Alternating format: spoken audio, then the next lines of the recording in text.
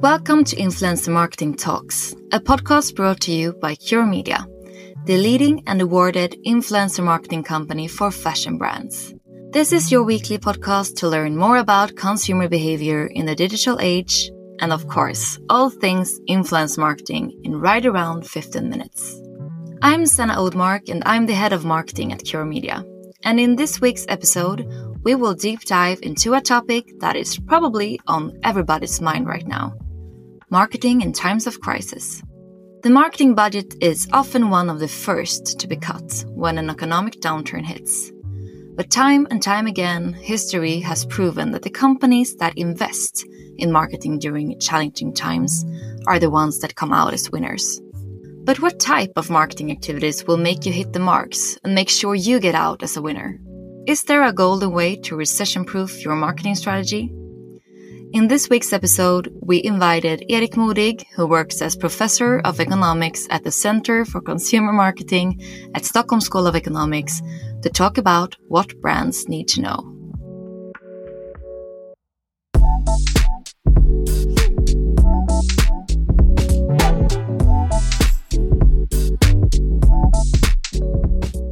Hi, Erik, and welcome to the podcast.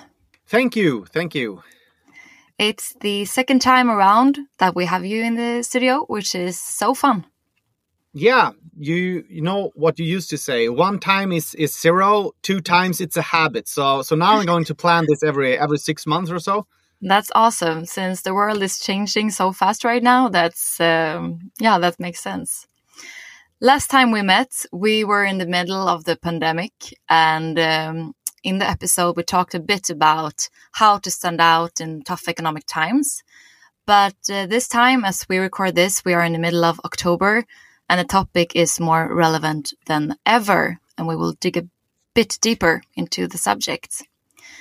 So for starters, how would you say that purchase motivators change during challenging economic times? Well, first of all, people evaluate to a higher extent. People go into a sort of uncertainty mode, meaning that we don't know exactly how our economic situation will look, or our work situation, our private situation. There's a lot of uncertainty in the world. So we tend to start to evaluate to a much higher extent than if we were like in good times. In good times, we were just like living life, spending what we used to spend, and no worries. But when we come to a challenging time, we start to evaluate. So that's the biggest thing. We have customers that are now evaluating to a much higher extent. Right. And despite these increasing inflation rates that we see in the world, what drives us to still spend money? Actually, it's the same drivers to a high extent. It's just that some things we will choose not to purchase. So it's not true that we will nobody will spend anything on luxury. Nobody will spend anything to really sort of make them indulge in something. Yeah, they will still do that, but just to a lower extent. They will probably choose one thing instead of 5 things. So for example, what we can see is that, luxury grocery sometimes go up during a pandemic or also during a recession because you don't go out on a restaurant. During a pandemic, we didn't do it because we couldn't. Now it's more like, let's not go on this trip, go to a hotel, go to a restaurant. Let's stay home, but we still want to have some sort of luxury there. So it's not changing. It's just going to become more focused on certain things. So that's one thing. Understanding what will people choose not to continue with. Right. And then to the other extent, people will become a little bit more aware of, is this a good deal? So usually people will be a little bit more price sensitive, especially they want to appreciate, is this actually the best offer? Do I need 3 subscriptions or is it enough with 1? And then of course the question is, which would be the one? So first of all, it's still the same drivers. They will just choose the best option to a higher extent. Yeah, which of course puts even higher demands on brands and marketers to win this war, since we are much more selective. Definitely. And this is the times where marketers can make a difference. Usually you say any marketers can succeed during good times, because like it's not that hard. Customers are keep buying, etc. But during hard times, you can actually win to a higher extent. So what we are doing now matters the most. Right. And that takes us to the next question, because besides your research at Stockholm School of Economics, you also teach courses on things like growth marketing. And I saw the other day that you talked about recession-proofing your strategies in terms of, marketing communication. And I think this is a really interesting concept. What do you mean by recession-proofing a marketing strategy? What can brands do? Well, so first of all, it needs to focus on profitability. So we do a lot of different concepts, projects, campaigns, etc. Some of them have a direct impact on profitability, meaning that it's our most profitable customers, our most profitable products, our most profitable business areas, etc. Focus on them. So profitability is key during recessions. So focus on profitability. And of course, one would say, well, let's cut some costs. Then we increase profitability because we cut some cost. Well, the problem with marketing spending is that research quite clear shows that you do not earn that much by cutting marketing spending or marketing investments, because then the direct sales actually lowers quite directly. So you usually, brands that decrease their marketing spending is not actually better off during the crisis. So, but you need to focus on the right things. And again, focus on the most profitable areas. And if you have like, well, we're going to start up this new business area, it's not going to be profitable right now. Well, let's wait on that one and focus on the more profitable customers. And also focus on existing customers and make sure that the competitors cannot steal them away from you. So there are some really fundamental things. First of all, do not cut the marketing budget. Of course, we need to be humble because some brands have to. But you have to still talk to your customers, or you open up an opportunity for your competitors to take them away from you. Secondly, focus on profitability. Have that like, okay, now it's profitability that would be in focus. Because if we can keep profitability, we earn money and that we can reinvest. And as I said as an answer in the first question, money now has a much higher impact than money in good times. So if we can earn much more money, right, focus on that, and then we can reinvest it, and hopefully we can then build a great platform, meet new customers, and then we can be much better off after this crisis. Right. And very interesting what you say about customer retention, because I think that's really one of the keys when we're talking about this topic. And it's easy to just look into the new customer base and you want to grow, but instead focus on building loyalty and strengthen the relationships that you already have in place. That's much more low-hanging fruit in terms of... Yeah, we have this classic rule, the 80-20 rule. Like 80% of your profit comes from 20% of your customers. So make sure to find those 20% and make sure that they don't leave you. And then if you have secured 80% of your profitability, then focus, okay, do we have any other customers that can add to profitability? But you have to have this discussion. And you have to have this discussion internally so that we get away from this sort of, no, I want to keep my budget. No, I want to keep my campaign budget, my investments, all the activities regarding my business area. You have to take the discussion on like a higher level, saying like, well, you know that you are actually responsible for not the most profitable customers or not the most important profitable channel. Maybe you won't get any budget. That doesn't mean that we're going to fire you, but just so you know, this is a strategic decisions. So it will also be like people management internally. So getting away from the fights that everybody wants to maximize their budget. It's more like, no, now I have to play this much smarter than we usually do during good times. Yeah, it's important to have that holistic view, which is quite easy to forget about. Like one have one's performance budget and one branding budget, but in the end, everyone has the same business goal, or at least they should have. So, yeah. It will be like killing your darlings. Like, for example, well, we are focusing on this campaign, or for example, we have a pod, since we do have a pod, and say like, okay, is the pod really important? well, we've planned for the second season. Well, it's actually not that important, so let's kill it right now or pause it. Sometimes we need to kill your darlings in tough times, and then everybody has to accept that. For sure. So traditionally, when there is a downturn, as you say, many brands tend to cut the marketing spend or decrease the marketing spend. And another common thing is that marketers tend to focus on the channels that can be easily measured performance-wise. So how would you say that brands should balance the more long-term branding activities that don't show today with the short-term sales activations during these times? We always need to accept a little bit stronger focus on short-term if it's profitable customers. However, I think it's important to have a longer horizon when we talk about marketing, when we come into a recession, like talking about, okay, where do we want to be in 3 years' time or in 5 years' time? Because what we're investing now will not get back to us right now. We will get that in 3 years' time or in 5 years' time. And research show several studies that if you invest during recessions, you will get that money back when it turns, so afterwards. So saying like, okay, what we're doing now might not actually give us a head compared to competitor right now, but we will come ahead of our competitors in the future. So first of all, a longer time horizons when we are facing bad times.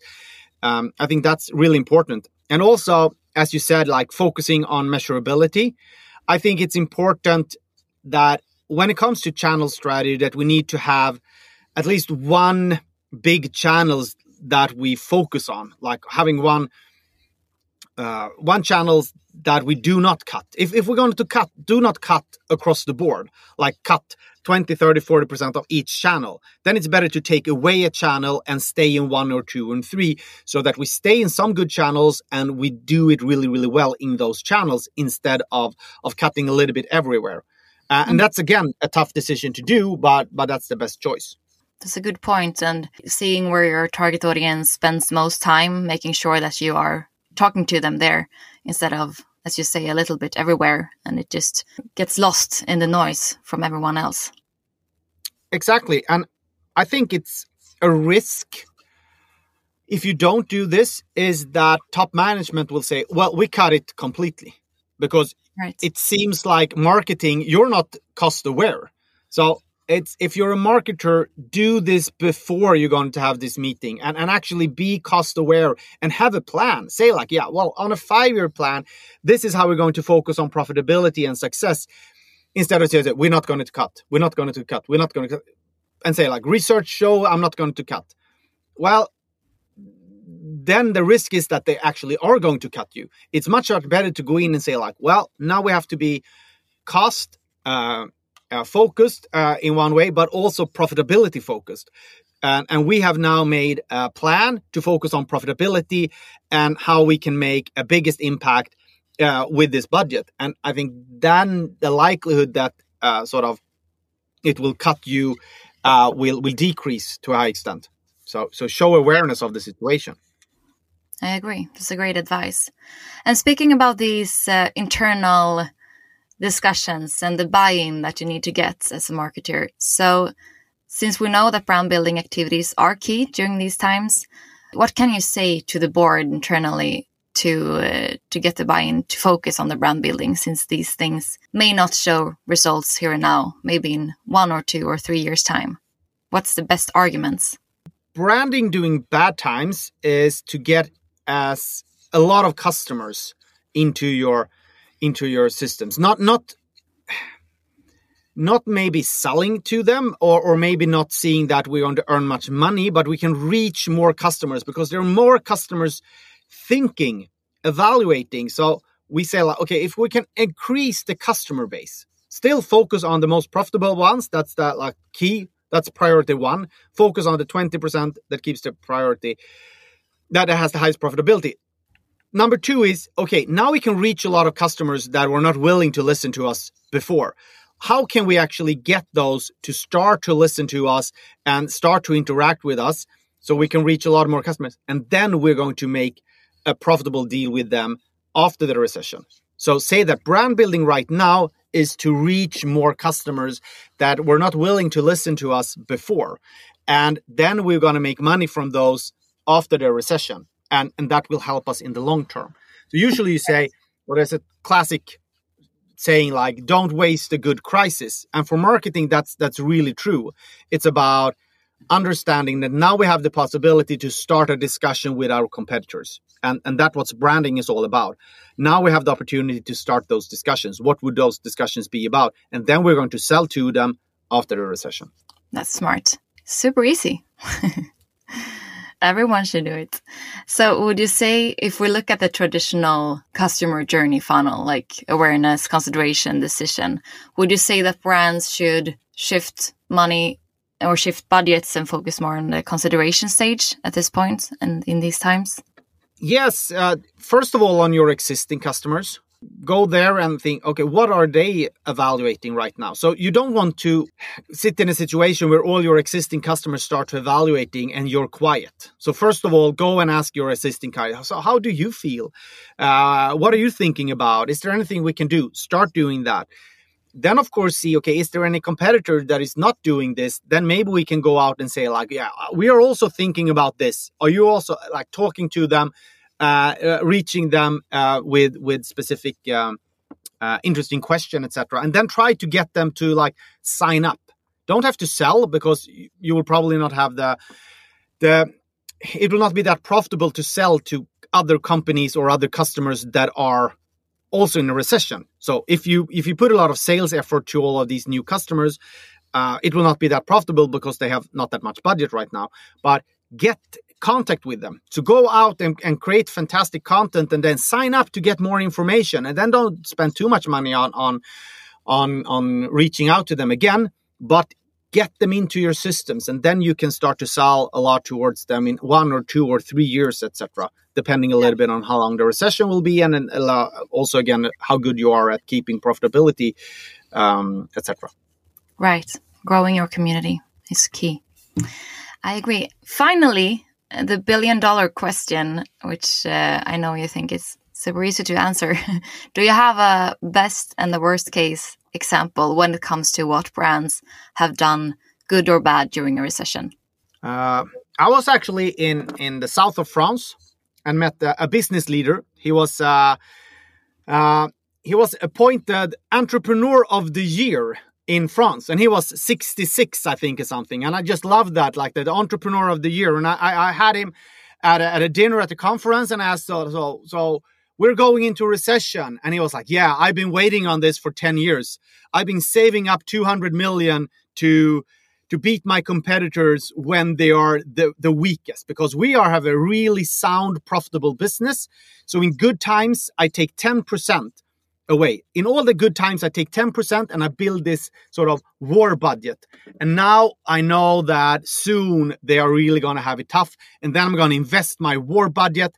I'm going to purchase their business, their offices, their stores, buy the traffic, etc. And we're going to grow a lot. And I'm going to lose money now, but I'm going to earn a lot when good times comes afterwards. And I think that was such a good strategy. And he said, like, yeah, while I'm still Entrepreneur of the Year, that's because I've been doing this for 40 years. And it's like, you grow customer base during bad times, you transform them to profitable customers in good times, and then you say goodbye to the ones that are not profitable. And you do that over and over again.